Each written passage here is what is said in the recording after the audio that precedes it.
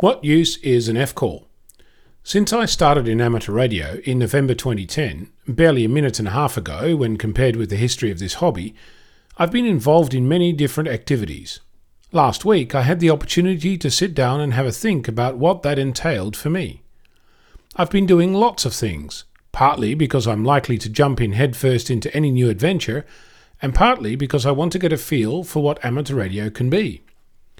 I'm going to list some of the things I've done, not to brag about them, but to attempt to share what you might do to expand your personal involvement with this fantastic hobby.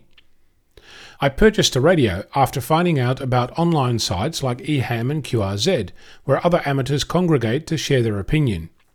I participated in about 5 or so contests, ranging from smaller to large, on my own and as a member of a team, with low power or high power, portable and in well-appointed shacks. I attended 2 WIA conferences, organised one of them, was the president of a club for a year, produced the weekly news for 2 years, recorded this segment for 2 years, hosted a weekly net for 2 years, and visited new students while they were learning about becoming an amateur. I helped with an ARIS contact in the Northbridge Piazza, maintained several amateur radio websites, answered questions from hams around the country, and participated in 2 or was it 3 jamborees on the air.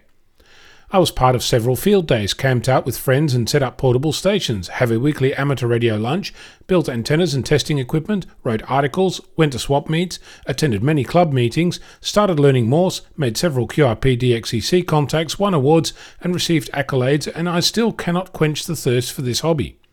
You might be listening to this list and get exhausted. Even saying it out loud is pretty insane to me, but the intent is to highlight what is possible within this magical adventure that is called amateur radio. I'm very fortunate. I'm self-employed, don't have kids, and have a very, very understanding XYL. Some of the activities I did with much help from the community and other amateurs who showed the way or helped me out.